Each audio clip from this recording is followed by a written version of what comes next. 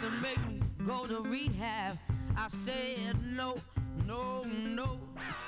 Yes, I've been black, but when I come back, you no, no, no. I ain't got the time. If my daddy thinks I'm fine, just try to make me go to rehab. I won't go. I'd rather be home with right. I ain't got 70 days, 'cause there's nothing you can teach me that I can't learn from Mr. Hathaway. I didn't get a lot in class, but I know it don't come in a shot glass. They try to make me go to rehab. I said no, no, no. Yes, I've been black, but when I come back, you no, no, no. I ain't got the time. And if my daddy thinks I'm fine, just try to make me go to rehab. I won't go. The man said, why you think you here? I said, I got no idea. Said I'm gonna lose my baby. So I always keep a bottle on it. He said, I just think you're depressed. This me, yeah, baby, and the rest. They try to make me go to rehab. I said no, no, no. Yes, I've been black, but when I come back, oh no, no, no. I don't never wanna drink again.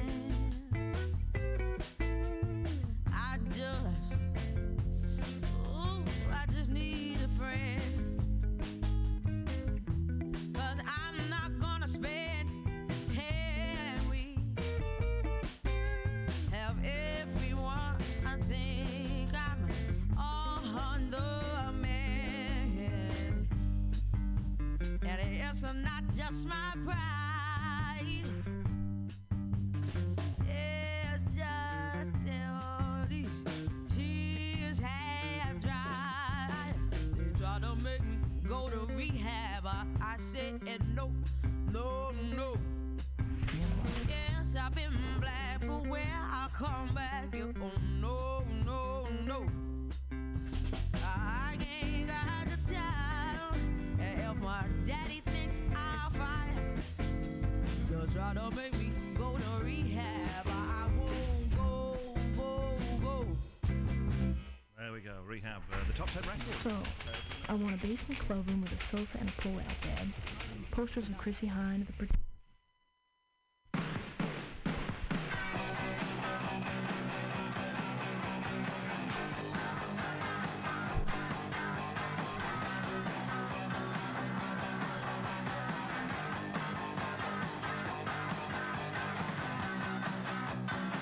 I'm the adulteress I didn't want to be, but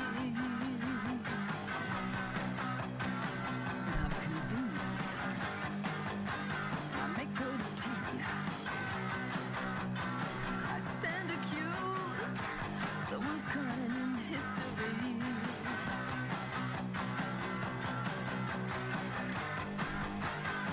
That's my mystery. I'm the adulteress.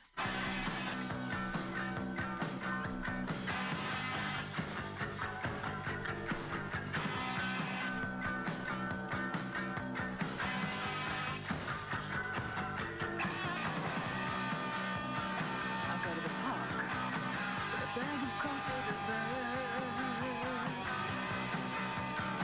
That's where we meet.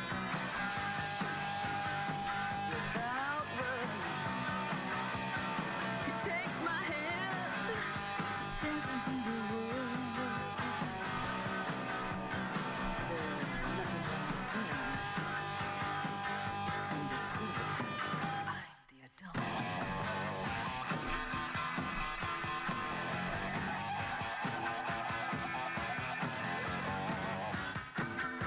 Look at the fool.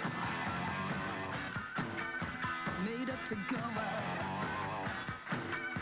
She's desperate now. But she's putting it about. Look at the spinster.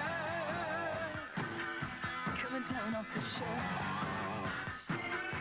She's in love. And she hates herself.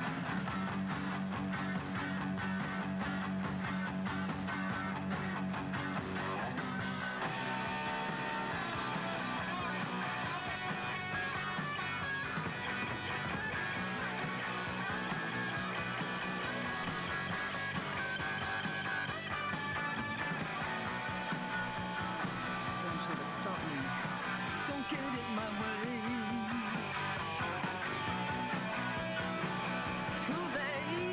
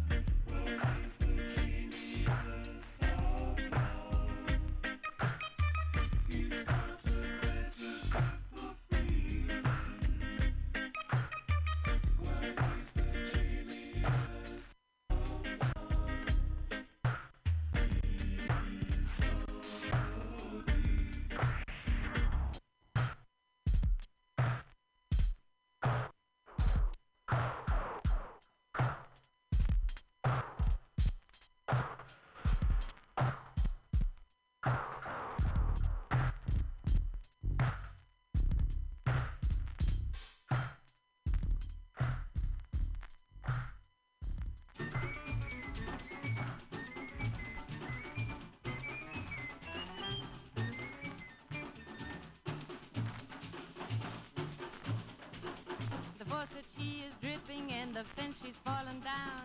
My pocket needs some money so I can go into town. My brother isn't working and my sister doesn't care. The car, she needs the motor so I can go anywhere.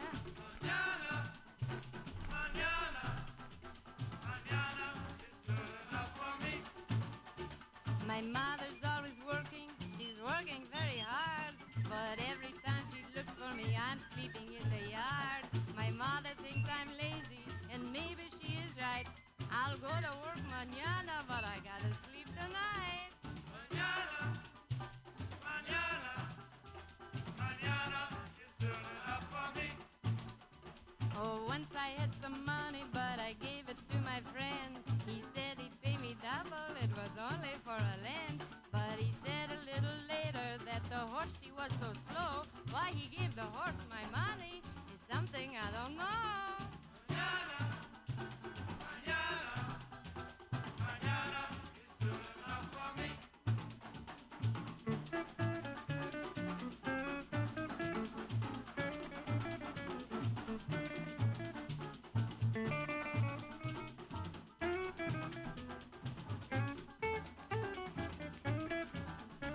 Mañana, mañana, mañana is soon enough for me. My brother took a suitcase and he went away to school. My father said he only learned to be a silly fool. My father said that I should learn to make a chili pot. But then I burned the house down, the chili was too hot. Mañana, mañana, mañana is soon enough for me. The window sheet is broken and the rain is coming in. If someone doesn't fix it, I'll be soaking through my skin. But if we wait a day or two, the rain may go away. And we don't need a window on such a sunny day. Mañana, mañana, mañana is soon enough for me. Oba, oba! Mañana, mañana, mañana is soon enough for me. Oba, oba!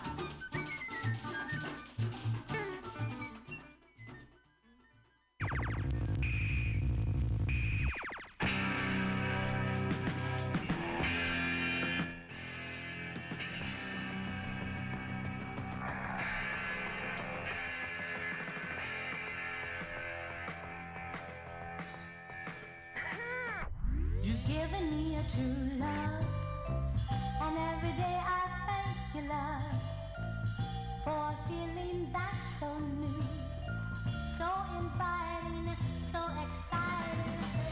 Whenever you're near, I hear a symphony, a tender melody, pulling me closer, closer to your arms. Then suddenly, your lips are touching mine.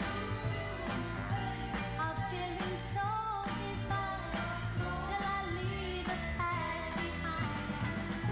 I'm lost in a world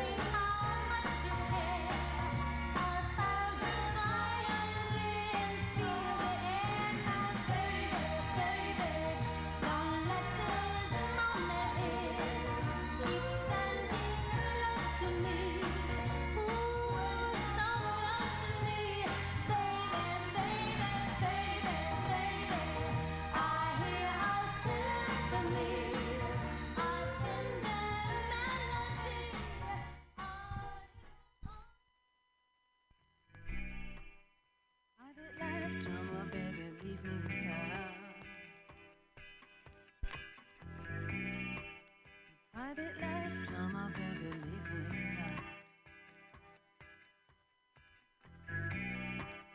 Private life drama, baby, leave me out. Your private life drama, baby, leave me. Jelly glond with your theatrics, your acting's a drag. It's okay on TV cause you can turn it off, but don't try me. Yes, your marriage is a tragedy, but it's not my concern. I'm very superficial, I hate anything official. Private life drama, baby, leave me out. Stop. Private life drama, baby, leave me out. Stop. Private life drama, baby, leave me out. Stop. Private life drama, baby, leave me out.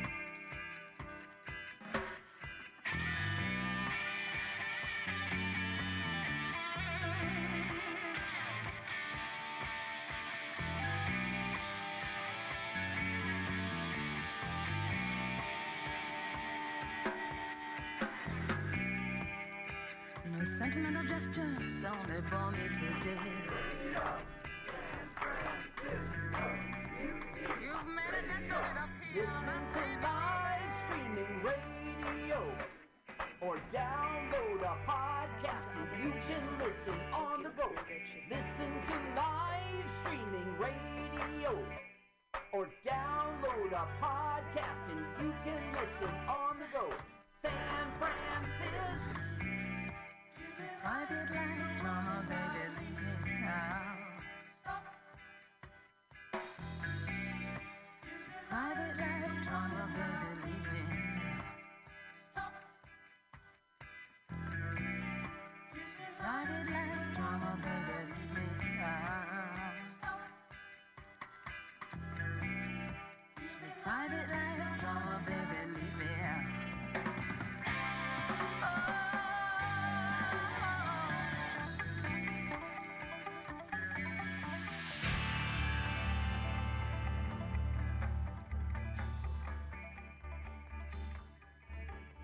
Standing in the middle of nowhere, wondering how to begin. Lost between tomorrow and yesterday, between now and then. And now we're back. It's over and done, but the heartache lives on inside. Oh, and who is the one you're clinging to instead of me tonight?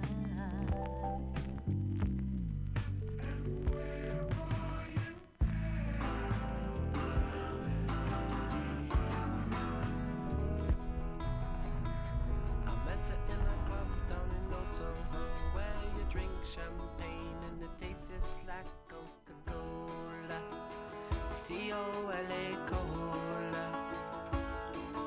She walked up to me and she asked me to dance. I asked her her name and in a dark brown voice she said Lola, L-O-L-A Lola, la la la la Lola.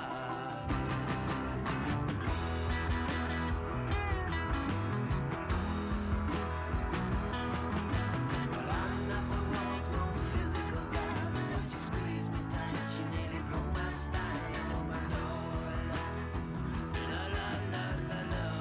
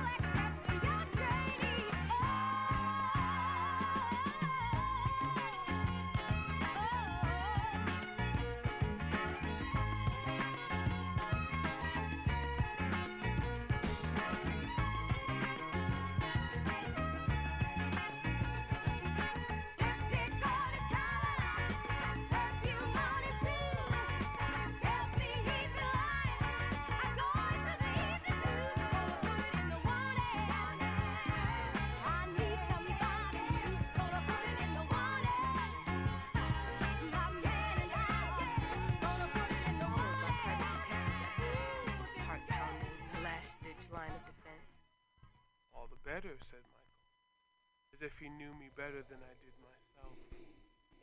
His lips felt soft as rain on mine. His deft fingers rolled my socks down, bringing goosebumps to my knees and tears to my eyes. He was, after all, a public servant, and I, when it came down to it, was hungry for affection, if not love. With his foot, Michael pushed the coffee table out of the way. Tell me you don't want me, he said, enfolding me in his big, strong arms. I don't, I whimpered into the hollow of his neck. Then he was kneeling in front of me, with his face in my crotch, blowing short, hot puffs of the silk of my underwear. My hands were on his shoulders, half pushing him away. One of his fingers inched its way past the elastic on my inner thigh, parting my resistance. His thumb pressed on the tiny, swollen lie. Tears were pouring down my face as I hid my embarrassment. I hate you, came my muffled cries. Michael pulled me from the couch as if I were a rag doll, all my resistance gone. In one quick motion, he peeled off my underpants and put them on the coffee table next to his revolver. Then he spread my legs and covered me with his body, still fully dressed, kissing my tears and whispering passionately in my ears. All the while, he pressed himself rhythmically into the gnawing ache of my groin. Soon, a wonderful warm wave began radiating through my whole body. An involuntary moan came from my throat as all the pent-up pressures and loneliness began to recede. My hands fell limp by my sides as Michael undressed me. It was as if I were hypnotized, his fingers tracing the curves of my body, his touch both electric and sensual, my hips rolling in an unforgettable motion of their own, my breath coming hard and fast as he bent his head to my quivering thighs, licking, with soft little animal sounds, bringing me to a peak of sensation. It was more than I could handle. My mind felt as if it were unhinging, reeling into a starless void. Please. I was afraid, and the pleasure had turned to pain. I struggled to free myself from his grip, suddenly sitting up, hands flying, not knowing what to cover first. Shh, said Michael, kissing me.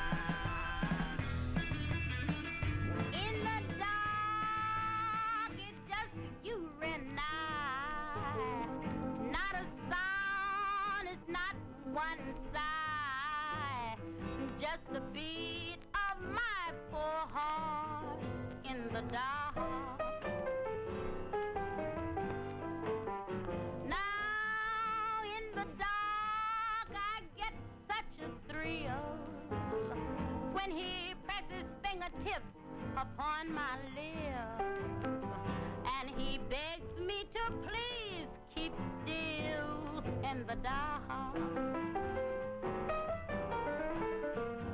But soon this dance will be ended, and you all is going to be missed. Gee, but I'm not pretending, 'cause I swear it's fun to be kissed in the dark. Now we will find what the rest have left behind. Just let them dance. We're going to find romance in the dark. Lord, in the dark, it's just you and I. Not a sound, it's not one sigh. Just a beat of my poor heart in the dark. Lord, in the dark, I get such a thrill when he presses fingertips upon my lips, and he begs me to please keep still in the dark. Lord, but soon this dance will be ended, and you all is going to be missed. Gee, but I'm not pretending, 'cause I swear it's fun to be kissed in the dark.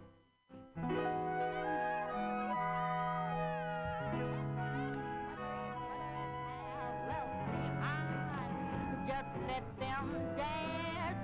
We're gonna find romance in the dark.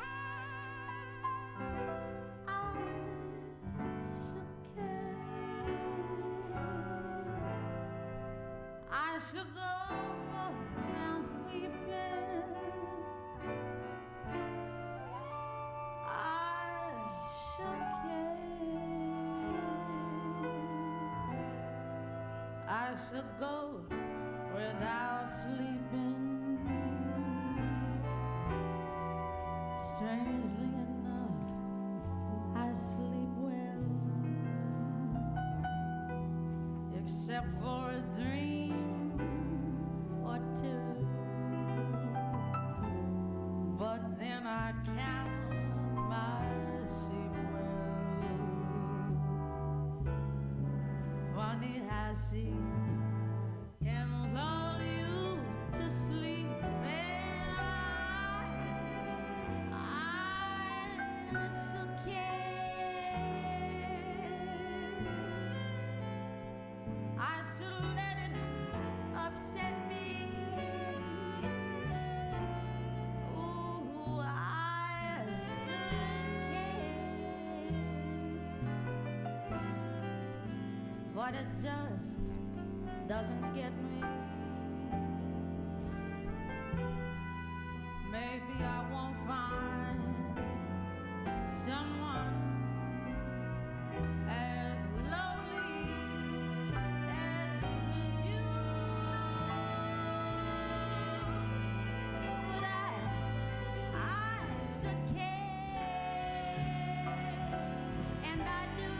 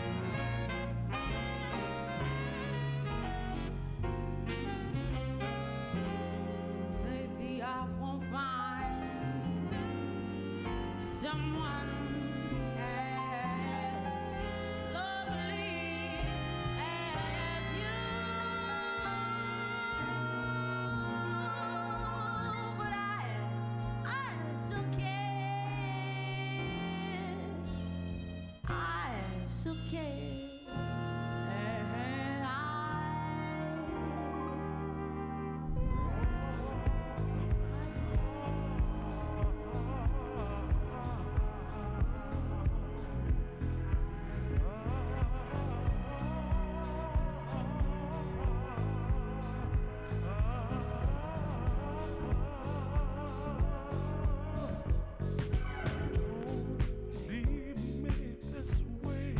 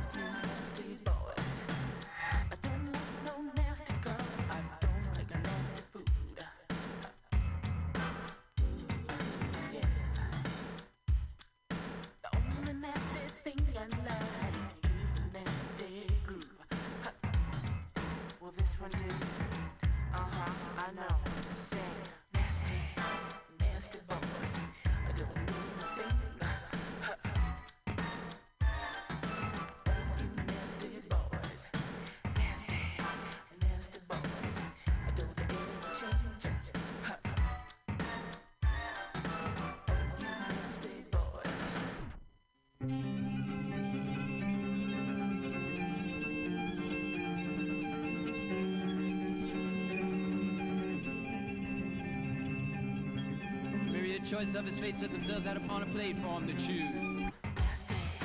Nasty boys, give me a nasty groove.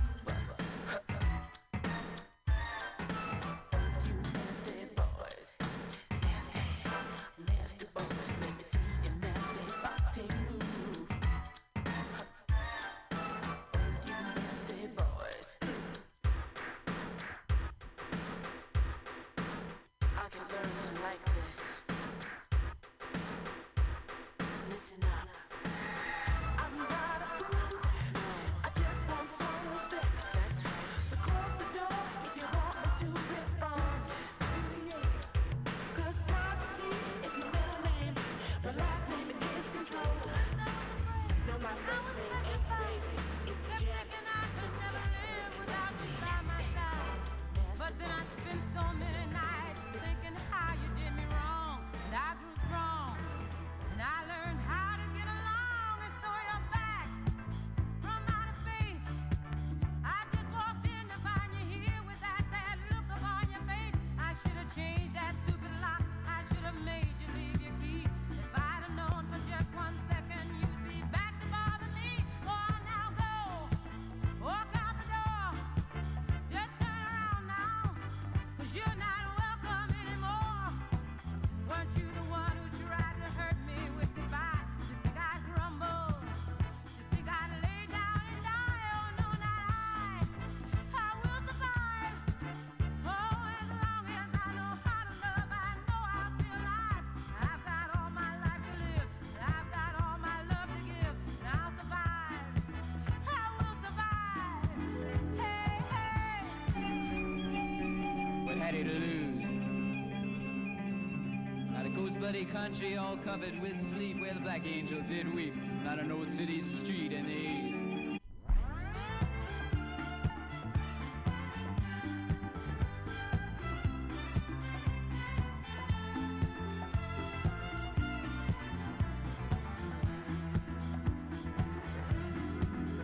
It took long to survive. Gone to choose.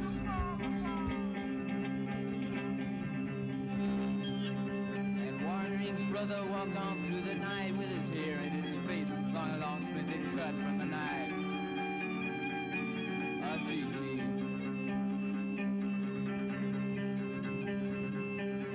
The rally man's patter ran on through the dawn until we said so long to his skull. Shrill yell. Shining brightly red-rimmed and red-lined with the time of fused with the choice of the mind on ice skate-scraping chunks from the bills.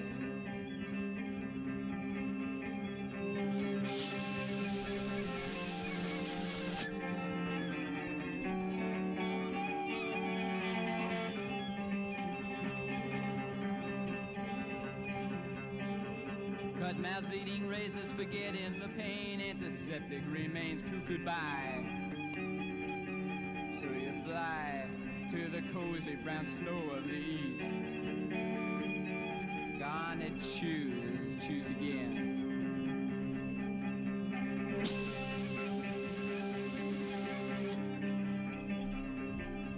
Sacrificials remain, make it hard to forget where you come from. The stools of your eyes serve to realize fame. Choose again. And robing his refrain of the sacrilege recluse for the loss of a horse with the bowels and the tail of a rat. Come again. Choose to go.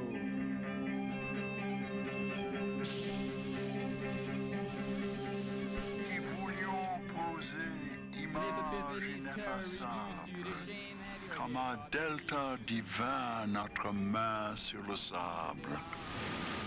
Anna Denoi. Dorothy Wordsworth, dying, did not want to read. I am too busy with my own feelings, she said. And all women who have wanted to break out of the prison of consciousness, to sing or shout, are strange monsters who renounce the treasure of their silence for a curious, devouring pleasure. Dickinson, Rossetti, Sappho, they all know it. Something is lost, strained, unforgiven in the poet. She abdicates from life, or like George Sand, suffers from the mortality in an immortal hand, loves too much, spends a whole life to discover she was born a good grandmother, not a good lover. Too powerful for men, Madame de Stael, too sensitive, Madame de Sévigné, who burdened where she meant to give. Delicate as that burden was and so supremely lovely, it was too heavy for her daughter, much too heavy. Only when she built inward, in a fearful isolation, did anyone succeed or learn to fuse emotion with thought. Only when she renounced did Emily begin in the fierce, lonely light to learn to be. Only in the extremity of spirit and the flesh, and in renouncing passion, did Sappho come to bless. Only in the farewells or in old age does sanity shine through the crimson stains of their mortality. And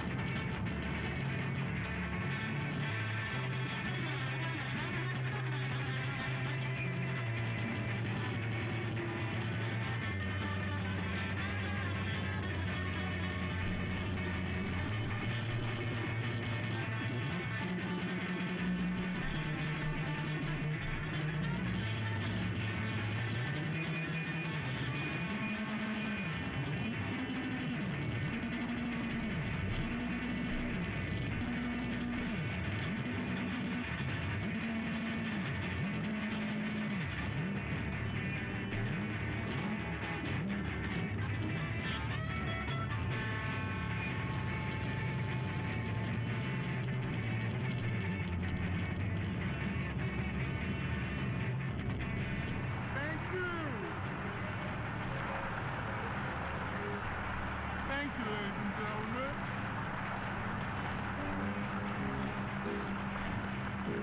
Thank you. We'd like to do something for you now. We haven't heard a girl sing it. And since it's so popular, we'd like to try and do it for you. Hope we remember all the words.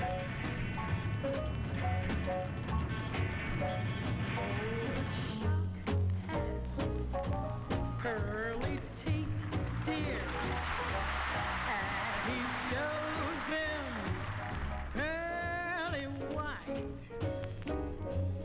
Just a jackknife has McHeath, dear, and he keeps it out of sight. Oh, the shark bites with his teeth, dear,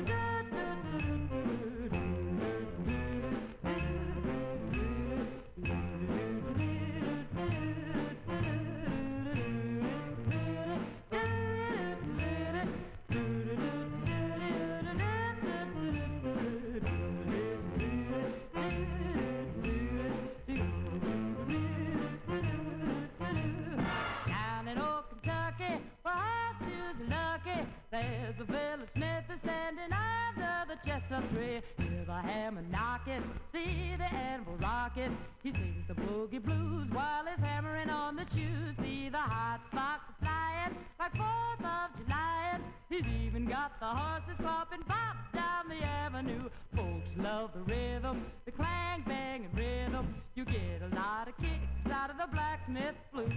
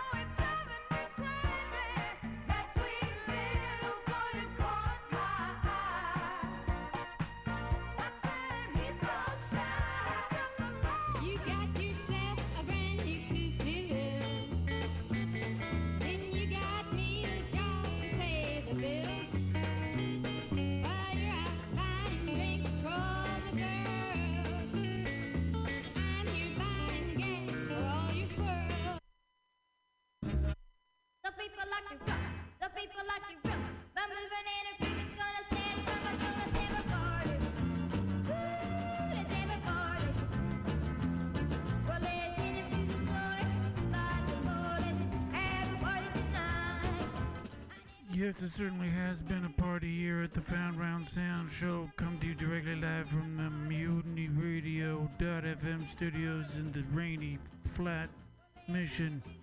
Get ready to watch a movie.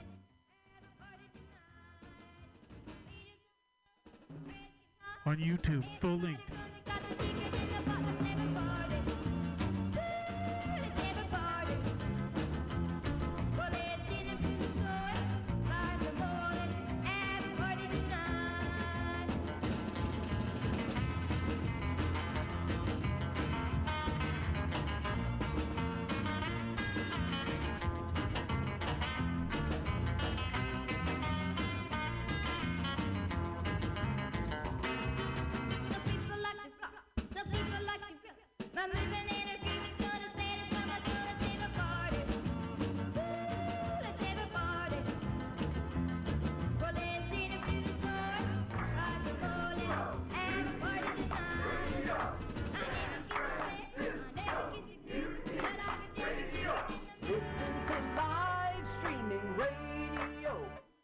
Or download a podcast and you can listen on the go.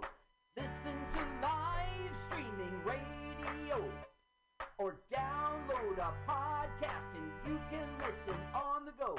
San Francisco Mutiny Radio.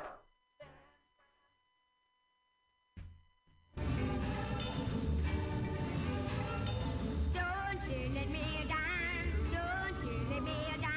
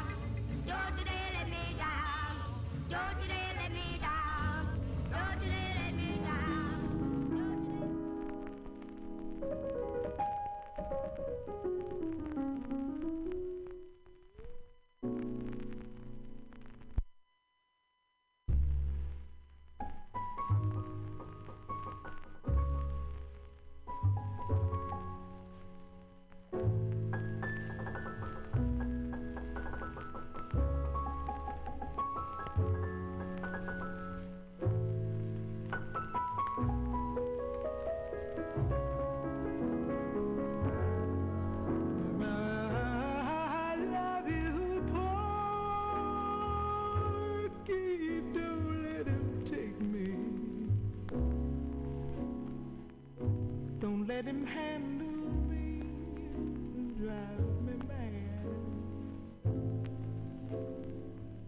If you can keep me, I wanna stay here with you forever. I've got my man. Someday I know he's coming to call me. He's going to handle me and hold me so. It's going to be like dying, Porgy, when he calls me. But when he comes, I know I'll have to go.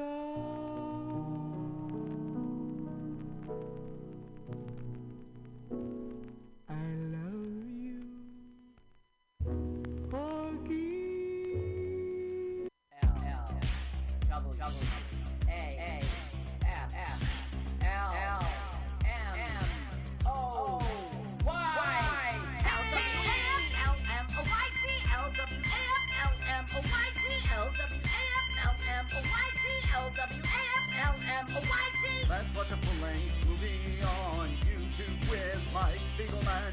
Let's watch a full-length movie on YouTube with Mike Spiegelman. You can watch if you want to. You can slap Spiegelman's behind. LWAFLMNOYT on Mutiny Radio. Mutiny. Mutiny! It's pronounced mutiny. Mutiny! No, it's pronounced mutiny. Mutiny! Oh, my turn-offs are guys who say mutiny. Mutiny? Well, let's watch a full-length movie on YouTube with Mike Spiegelman. Mike Spiegelman. Oh, Mike Spiegelman. Mike Spiegelman. Oh, Mike Spiegelman. Hey! Mike Spiegelman. Mike Spiegelman.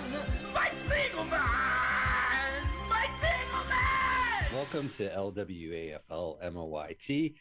LWAFL MOYT. Let's watch a full-length movie on YouTube with Mike Spiegelman and Carl. Hi, Carl. Hi, Mike. Good to see you again. Good to do this again. Ready to go. Another Sunday afternoon, 2 p.m. as we broadcast first on MutinyRadio.fm here in San Francisco.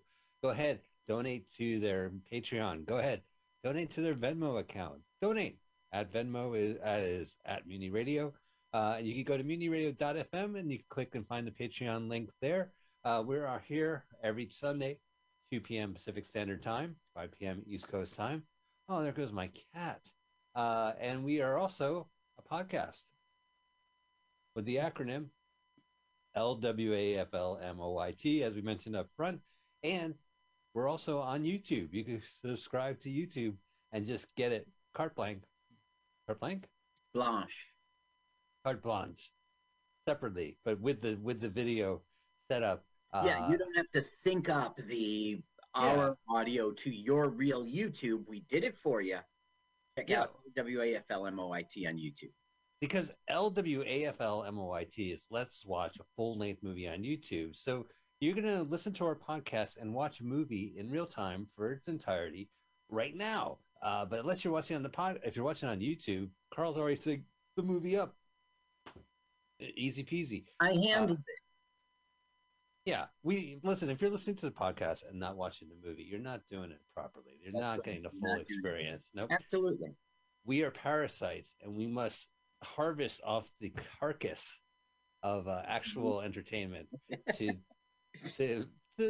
call attention to ourselves for 2 hours. So we're going to watch a full-length movie on YouTube. We want you to go to YouTube, find the movie, and watch it with us. Carl, what is the movie this week? This week we are watching The Fantastic Four, 1994. The Fantastic Four, 1994. That's what you put in the YouTube search engine. The channel we like is Actors Filming. Filming. Yeah, it's not cameramen acting. It's Actors Filming is the channel we like. You can tell it's a good movie right now because no director actually filmed this movie. All right, so go ahead and type in Fantastic Four 1994.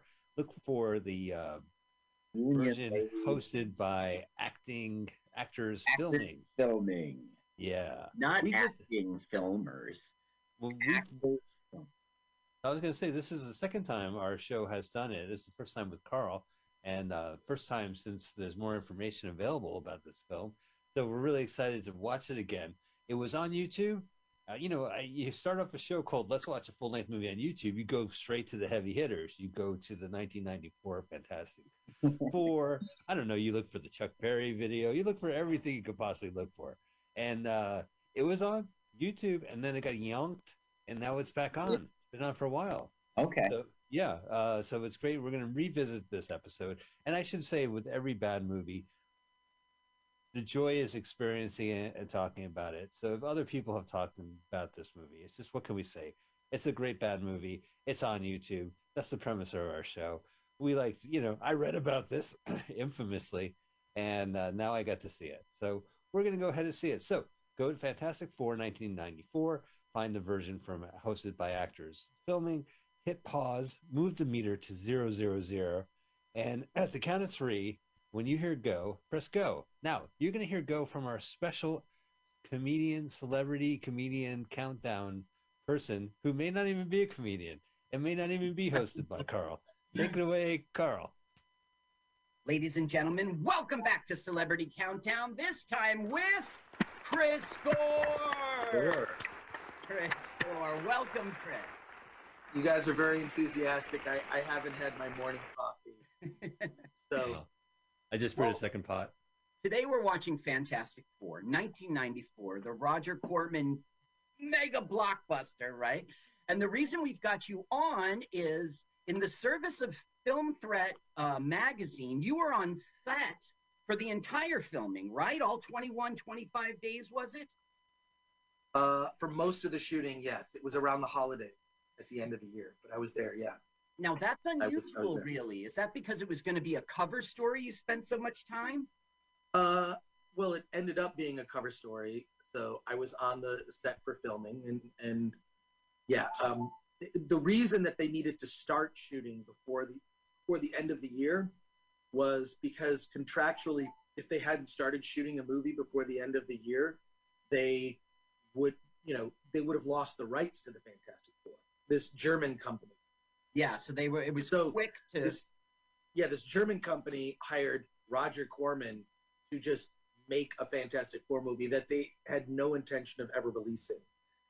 Unbeknownst to everyone working on the movie, they thought they were making the Fantastic Four movie, and they were super excited.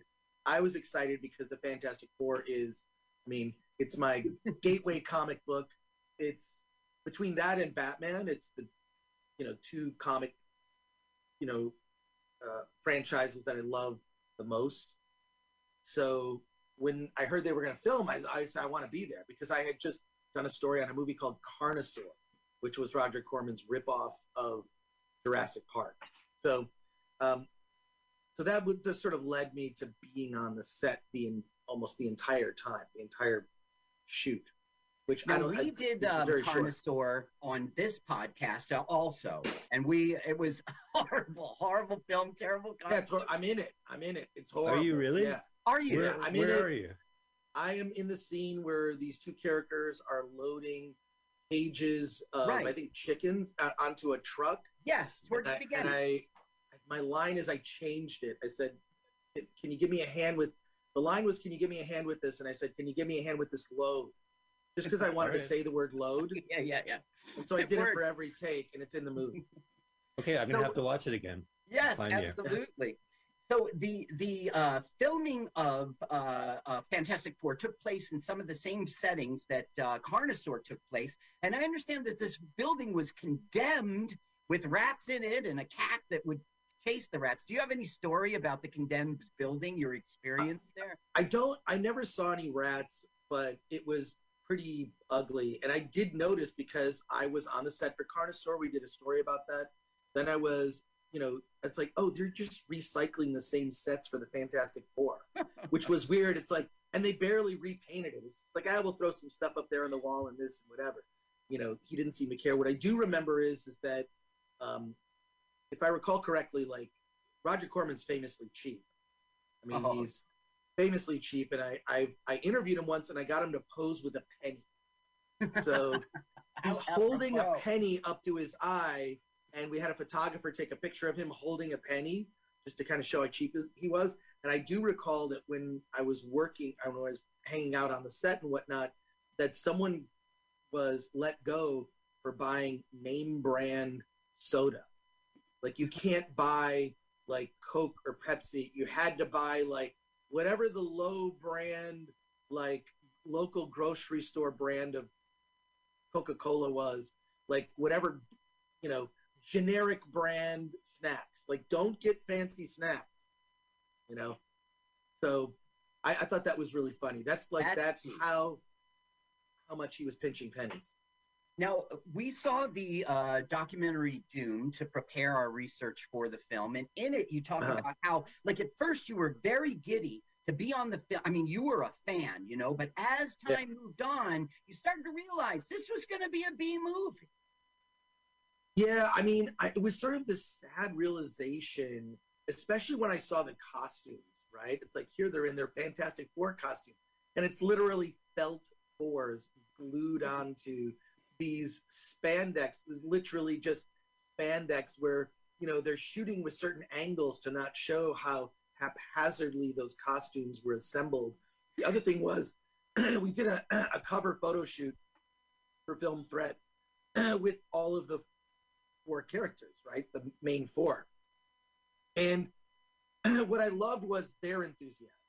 Actors, Alex Hyde White, who actually ended up being in the 3rd Indiana Jones movie, who's an established actor who now does voice acting. Alex does voice acting for, he does a lot of voiceover for audiobooks. Great guy. And Alex Hyde White, he was just so earnest about this part. He cared so much about it. And looking back on the movie, it's probably the most accurate incarnation, at least to Stanley and Jack Kirby, what they had intended to do with the Fantastic Four. Just in tone felt like, oh, this is like the first 100 issues that Jack Kirby and Stan Lee did of the Fantastic Four, right? Yeah. So, Agreed. so that was great aspect. And the earnestness of everyone involved, with the exception of, I think, Roger Corman, who was just concerned with, like, let's just get this done and do it cheap. The thing that was really sad was we did a photo shoot. So we had like all 4 characters, right? And we put them against the set, and I hired this photographer shooting. And this is a story that I told that didn't make it into the documentary, by the way. This is like a bonus feature here. But the actress, I believe her name is Rebecca Staub. Yeah. She played Sue Storm, Invisible Girl. And this, let's just say that these spandex outfits left nothing to the imagination. And there was serious camel toe that had to be touched up to put, you know, to be able to put this photo on the cover of Film Threat. I don't think she was wearing underwear. Okay, so in post-production, you had to... We had to touch up those photos so as not to be graphic. And you know, I remember, like, we're shooting this, and I'm going like, I don't know, this could be a problem. We're gonna have to put text over that. You know what I mean? We're gonna have to cover it up in some way. So wow. Yeah. Now, in the plot, Sue makes the outfits. Do you think that excuses their cheapness? Right? They're homemade. Well, yeah, it is an excuse to you know, make them, you know, and that's actually right out of the comic book, by the way, which I thought was great. But yeah, I guess you can excuse the cheapness, and yeah, she should not have been a seamstress. Yeah, Sue right. Storm should be, you know, she should be, you know, a girlfriend who, you know, will just go away. She can just go away when she turns invisible. She can just disappear. Right? That was Kirby's intention, I'm sure. Perfect. I guess. I don't know. But I, you know, like, look, I was a super fan. I'm like, the fact that, you know, I was living in a time where there was even a Fantastic Four film being made. I mean, look, you have to think, this was the 90s, right? Like, we're now living at a time where we have the luxury of complaining about the latest Disney Plus series, when who knew that there'd ever be a Hawkeye show or a Boba Fett show, right? Like, it's like, now there's like so much geek stuff that it's like, oh wow, there's a lot of crappy geek stuff now. But back then it was few and far between. It'd be like a couple movies a year, maybe a TV show. So I was ecstatic, like, oh my God. And yeah, so it was for me, like, it was like summer camp, you know, because my responsibility was, you know, hey, I'm not making the movie, right? I don't right. You're Corman, and I was just there as an observer to do a story about it. And they compliment you in the Doom documentary too. Now, I was a big fan of the comic book, especially the 60s one. And don't you think things should have been a little bigger, right? Broader shoulders, stockier thighs, huger. Chris, what was the Thing costume like in real life? Like, did it look cool? It looked decent. Well, it was weird because the actor who played Ben Grimm was taller than the actor who was in the Thing costume. Yeah. But the Thing costume in real life actually looked pretty good. Like the Optic Nerve Studios was the studio that did, you know, the practical effects on the film, and they really put their heart and soul in it. I mean, soul into it. I mean, for them, I mean, sure, they didn't make any money. I mean, like, I know they were paid, but at the end, I guarantee they didn't really weren't paid what you know, the time that was put into it. And I think that they looked on it as like, well, this is for us going to be like a portfolio piece, right? Like, And they really, really just put a lot of effort in that costume. They tried to make it accurate to the Kirby comics. And I would say that it's more accurate than the, other Fantastic Four film that came out later. And then the one that came out, more recently, directed by Josh Trank. I mean, like, those are just sort of weird interpretations. Theirs is the most accurate to the comic book. With and the to brow. the comic book is, yeah, the brow and everything. Like, they got that right. It moved, in certain places. And so, it's a lot of it is how you photograph it. But I actually thought that was one of the things that worked out really well with it, was that costume, the way that character was portrayed. Now, that guy was Carl Cafalio, and he was a huge stuntman. He went on to so much work and did so much work before it. But he reports that the suit was the hottest thing he's ever worn. Did you see him struggle with it? Oh, yeah. Oh, 100%. He had problems with it, right? Like, it was, I mean, you sign up to be a monster in a costume. That's what you're going to be, right? You should know what you're getting into, right? Yeah, you're the thing. Now, they report there was no rehearsal. They just started rolling. There was more like about blocking. Did you see, did you have an impression like, this is a little rinky-dink here? I mean, I think when you look at it on screen, I think it came out okay. I think some of the acting was strong. Yeah, like if it was a movie that was made for television, I think that it would like, oh, this is pretty decent. They tried to remain faithful to the comic and faithful to the characters as they were, portrayed in the comic book. I'm fearful that they keep talking about a new Fantastic Four movie. I think based on sort of the direction that Marvel's going, I think it'll be pretty awful. I really don't have a lot of faith in it, but if this were a movie to be released in theaters, I think it would be kind of lackluster. I mean, Johnny Storm doesn't really even turn into fully the Human Torch until the very end of the movie. Right. One sort of last shot that was very early digital, like before digital effects were really a thing, right? I think it looked okay. It was fine for the time. There just wasn't enough of it. And I think they knew that. You could tell from the script that it was kind of anemic, like they were writing around having to do special effects, right? So that was a red flag right there. Yeah. So also, I heard that Stan Lee was on the set. Did you meet him? What was his attitude like? Was he? Yes, Stan is.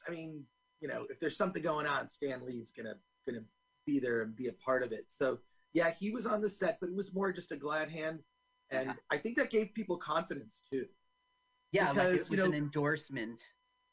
Yeah, it was definitely an endorsement, and I'm sure that Stan knew about the rights situation, that it was really about this German company holding on to the rights, so what can you say? But this is pre, like, Marvel being Marvel, right? This is Stan Lee just, like, trying to get something going. I think Blade was really the first breakout of a Marvel character that was put on screen that was successful. I mean, there were television attempts that were pretty decent. There like was the Captain Hulk show. America on a bike, right? On a motorcycle. Yeah, we all know the the Hulk. Captain America movie. Don't remind me. But then there was also like the television series. There was Spider-Man. There was the Bill Bixby Hulk show with Lou Ferrigno. Yeah.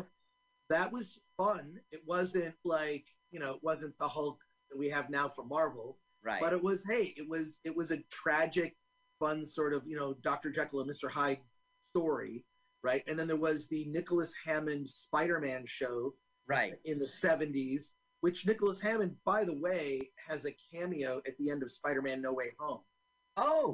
He's in it. Everyone talks about, Tobey Maguire, Andrew Garfield. Hey, I noticed Nicholas Hammond was in it. So Nicholas Hammond is at the very end of Spider-Man No Way Home. You see they're in the diner, and Peter Parker goes to visit MJ and observes MJ talking to a patron at the donut shop, and that's Nicholas Hammond. Gotcha. No kidding. Nicholas Hammond also played the director who directed Leonardo DiCaprio's character in Once Upon a Time in Hollywood. Now So Quentin Tarantino put him in there, and he plays the director who directs the Western, and he's kind of trying to coach, Leonardo DiCaprio. That's kind of neat. There was a two-part Spider-Man, on the television show that they stuck together and released in Europe as a feature. Yeah, and we saw that on this show. That was a lot of fun, Wow. Yeah, cheap. It was good. Now, I believe that Roger Corman had every intention to release this film, and it wasn't until he got the phone call from Avi Arad, yeah. The Marvel guy. That was the first second that he said, okay, we're not releasing this, right? Do you agree? Yeah, I think that I don't know that their intention was ever to release it. I think their intention was to shoot it, and that was it. I mean, obviously, I got a bootleg copy of it years later, but I also did a thing where we took the cast of the Fantastic Four, like all four of them, did a signing at the Film Threat booth at San Diego Comic-Con, and it flooded the aisles. I think we sold like 2,000 issues of that comic. A lot of people had already had an issue of it, and they signed every single one. The cast was great. The year later, that Comic-Con did a rule, like, we have to have an autograph area. We can't have people clogging up the aisles. You guys did that. Yeah, well, yeah. That's one. Anyway, so that was like a delight to like have them all there. And what was weird was just how enthusiastic those main actors were. I saw that in that documentary, that the enthusiasm of the crew, like they did everything. They promoted the hell out of that movie at every convention. They were the voice of that movie. And, a fan on their like own dime. Yeah, on their own dime. And like a fan like myself would get excited because there really is such a thing and there's such enthusiasm to it. I mean, I was excited, I never thought in my wildest dreams that I would, there'd be a Fantastic Four movie made. Like, what the hell? Like, that's crazy. I remember reading the comics, at 11 years old, 10 years old, thinking they should make these into movies. Why aren't they doing that? Well, they had the cartoon show. Right. Yeah, exactly. Yeah. But I mean, there was the animated Fantastic Four cartoon. There were two of them, one in the 60s, which used the Human Torch, and then another one that came later. I think it was in the late 70s, right, where they had Herbie the Robot because they were afraid kids were going to light themselves on fire to be a Human Torch, which I guarantee you Marvel is going to address that in some way. Like, they're trying to figure out how do we do the Fantastic Four and not, like, have kids light themselves on fire, and then how do you make it practical? Like, okay, if he ignited himself on fire and was in the kitchen that I'm in right now, that would probably destroy and melt the kitchen. He could, you know what I mean? Like, there's just sort of practical, real world things. Okay, if you're going to have these characters now exist in the real world, how does it work? Now, did Film Threat go on to do an article to cover the fact that Fantastic Four would not be released? Did you follow up?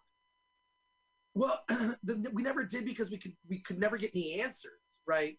We did that cover story, and I remember I remember Tony Timpone from Fangoria magazine called me out of the blue and said, you really scooped this on that one. Because I'd been doing stories where, because I was in Hollywood, I could just go to the sets of these movies, and we covered Carnosaur, and, we're getting access to like low budget indie movies, which is kind of Film Threat's bread and butter. I mean, we cover independent film, right? So, I mean, Roger Corman is an independent filmmaker. Yeah. And they went to Troma, too, at first. Troma said no, right? I mean, the documentary taught me that. Right. So but we didn't know. I mean, we just did the story, and I wanted to be very comprehensive. I grew up reading Cinefantastique magazine and Starlog and Fangoria, and I read all those magazines as a kid. I was a magazine junkie at the time, in that era, and I think at one point I had 50 magazine subscriptions. This is before the internet.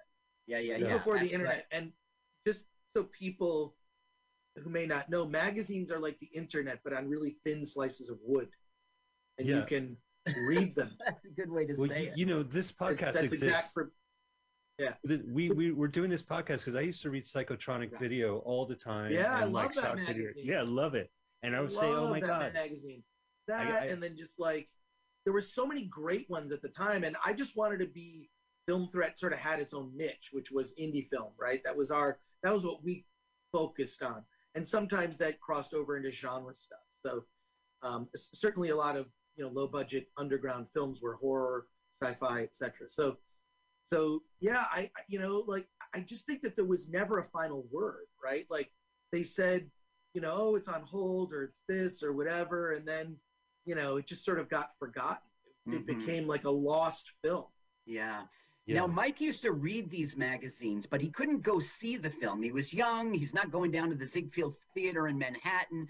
So that's why we have this show today, because they're all on YouTube now. They're all on YouTube. Everything I read in Psychotronic, everything I read in my film books. And I had to take the film books. Yeah, well, because, Fantastic Four, I read about it in Film Threat. And that was it. So I just had a base. So thanks to YouTube, the great equalizer, I can just finally watch it. And then that's great. Yeah. Now, what was George Gaines doing on set? I mean, we're talking Punky Brewster, we're talking Police Academy. Did they know they had a star here? Why didn't they? He was the biggest name. Oh, I don't know that. I don't know. Were you there to see George Gaines? No, I'm not sure if I met him on set, and I probably would not know.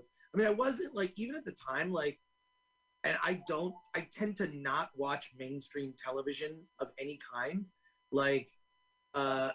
People tell me constantly about the Big Bang Theory and stuff. And I think I've watched that show and I'm not a fan. So when it comes to mainstream anything, I'm pretty blissfully unaware. So I wouldn't have even known who he was anyways, because I've never seen an episode of Punky Brewster. Were you there the day that they shot the classroom scene, which in the beginning, when he's sitting next to Ben Grimm? I don't think I was there. Okay, because that was his big moment. That was his big moment. Yeah. I just think they should have used him. He was a big star. He could have been the Alfred the Butler to them or something. I don't know. They should have squeezed it in. Yeah. Okay, so Chris, now everyone at home is poised to watch this film at the exact same time as we do here in the studio. They're all going to press play together. So why don't you go ahead and give us that celebrity countdown? Wait, really? What am I counting down from? 3. 3. Okay, 3, 2, 1, go. But it's got to be paced. And why don't we go from 4, 3, 2, 1? Because of Fantastic Four? Yeah. There you go. Okay. All right. So we're gonna watch the Fantastic Four, the classic Roger Corman movie, and here we go. We're gonna count down from 4, 3, 2, 1, play. All right, very excited. Thank you for that celebrity comedian countdown. Whoever the celebrity, New Horizons. That of course is right. We're about to watch Munchies, right? We have watched a few New Horizon videos, straight to video. This wasn't even straight to video. No, it wasn't released at all. You see how whoever put this up here for us snuck in the Marvel Cinematic Universe. Oh right, yeah. Back in 1994, that was no such thing. If you don't know anything about this movie and you see that in the beginning, you're all right, ready to go, right? All right, yeah. Hey, man, I watched 26 movies to get one storyline. I missed the Marvel Cinematic Universe movie. I gotta watch it. Well, this is some trippy special effects already. Do you hear the music? Did I? Well, I guess so. I mean, the people who wrote the music spent $6,000 of their own money to hire an orchestra. And we learned that from the documentary about this film. We should mention the documentary is almost as fun as the movie. It's called Doomed. Which is the true story of this film, where all the actors you see here in the opening credits, Rebecca Staab takes a stab at it. Staab.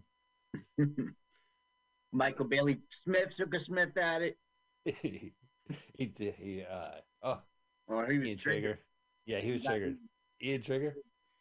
So yeah, it's okay. It's just a documentary about how this film didn't get released, and we'll talk all about it, and you've seen it, and so have I. I have. I have not seen it recently. I forgot George Gaines is in it, but yeah. Now George Gaines is from Police Academy movies. At least that's how you know him and love him. And Punky Brewster's father. Right. Mm-hmm. Yeah. Oh, and the guy from Victoria. Okay. Yeah, Punky. Do go on. He was Henry Warnemount in Punky Brewster. He was Commandant Eric Lassard in Police Academy, and he retired from acting at the age of 86. It was 2003, and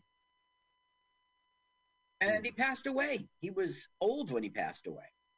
Yeah, no, he spoke many languages. He spoke Russian, 7 languages. That's right. He was actually born in a country that I didn't write it down because I didn't think we would be focusing on this guy. Oh. He was born in a country in Eastern Europe that was under the Soviet Union at the time. Why would we focus ourselves on Punky Brewster's father? He's like the only star in this movie. Yeah, he's the only one. That's right. There's the director. God bless. Ole.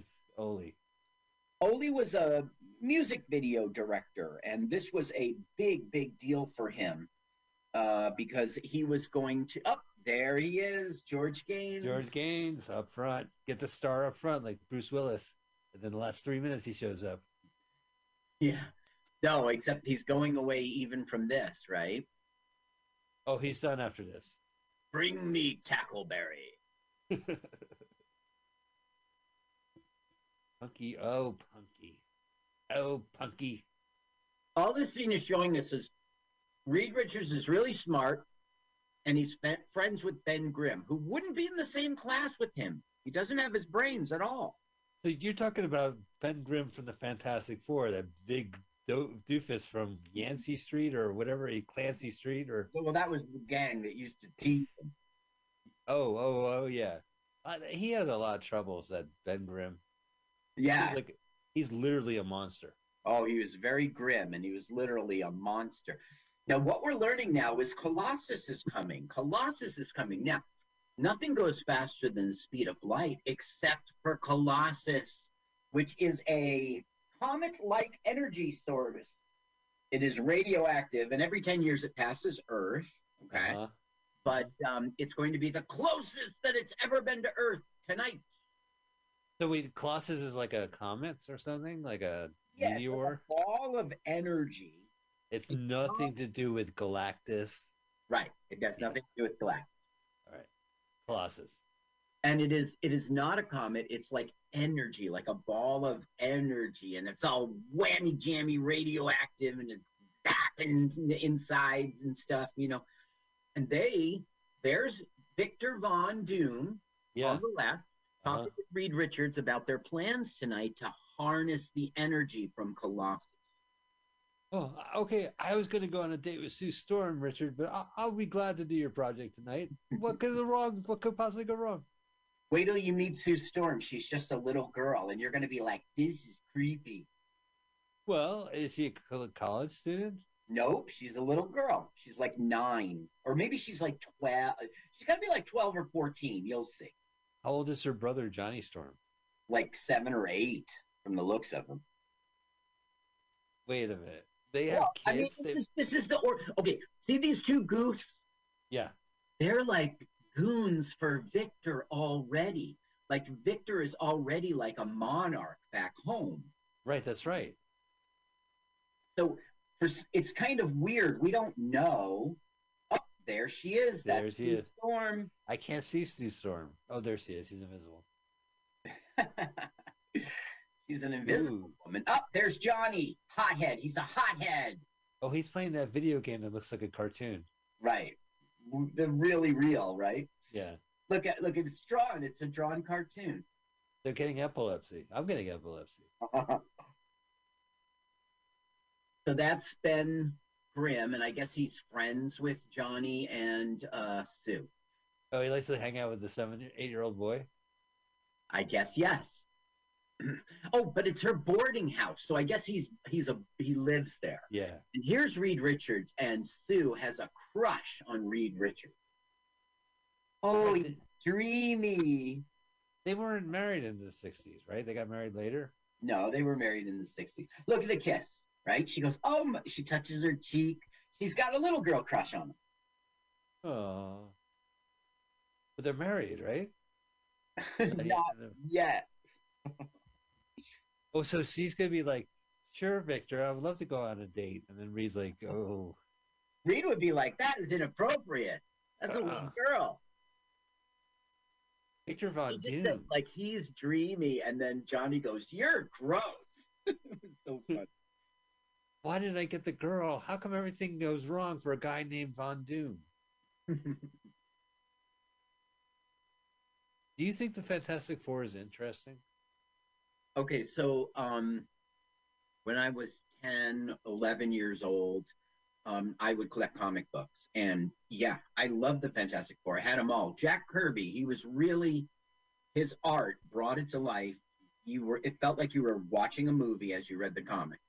Right, yeah. Well, everything's so square and weird and Right. shaped. Yeah. It's stylized, and he's got a theme going on. He's sharp edges and creases, he does a lot of shading. It's jagged, and like he would extend the finger out in the drawings, and the knuckles would be all like it was a skeleton almost.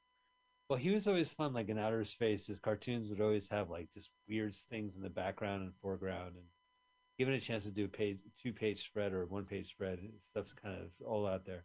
Yeah, I guess that's interesting. But the idea of this family just being superheroes. Yeah, well, they're not a family. Well, I guess you've got a husband, you've got spouses and a brother, and then a good friend. They certainly become a family. That's right. Ben Grimm's not related. Here's Colossus. It's the laserium, right?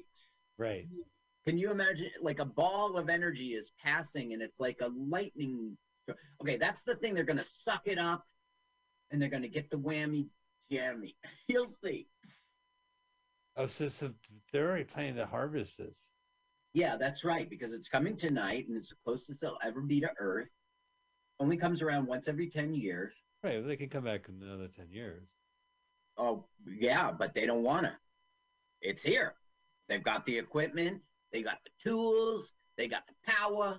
They're going to This movie reminds me a lot like My Science Project with Dennis Hopper, who had like balls of energy and also electrical devices like this. Don't remember. I do remember that film. You like Parker? What was it? Oh, Parker wait a Fisher? second. I was thinking of a different one. You mean the one we saw? Yeah, with Fisher Stevens. Yeah. Now, look, Fisher Stevens. What's happening is their calculations weren't right, and it's too hot. They can't harness the energy. It's more like imagine if you wanted to capture electricity, but instead it like heats up your whole, you don't have the capacitors for it. So they're getting the whammy jammy. Now Reed is like, let's get out of here. But Doom is like, I will not fail. And so he gets zapped. See? Right.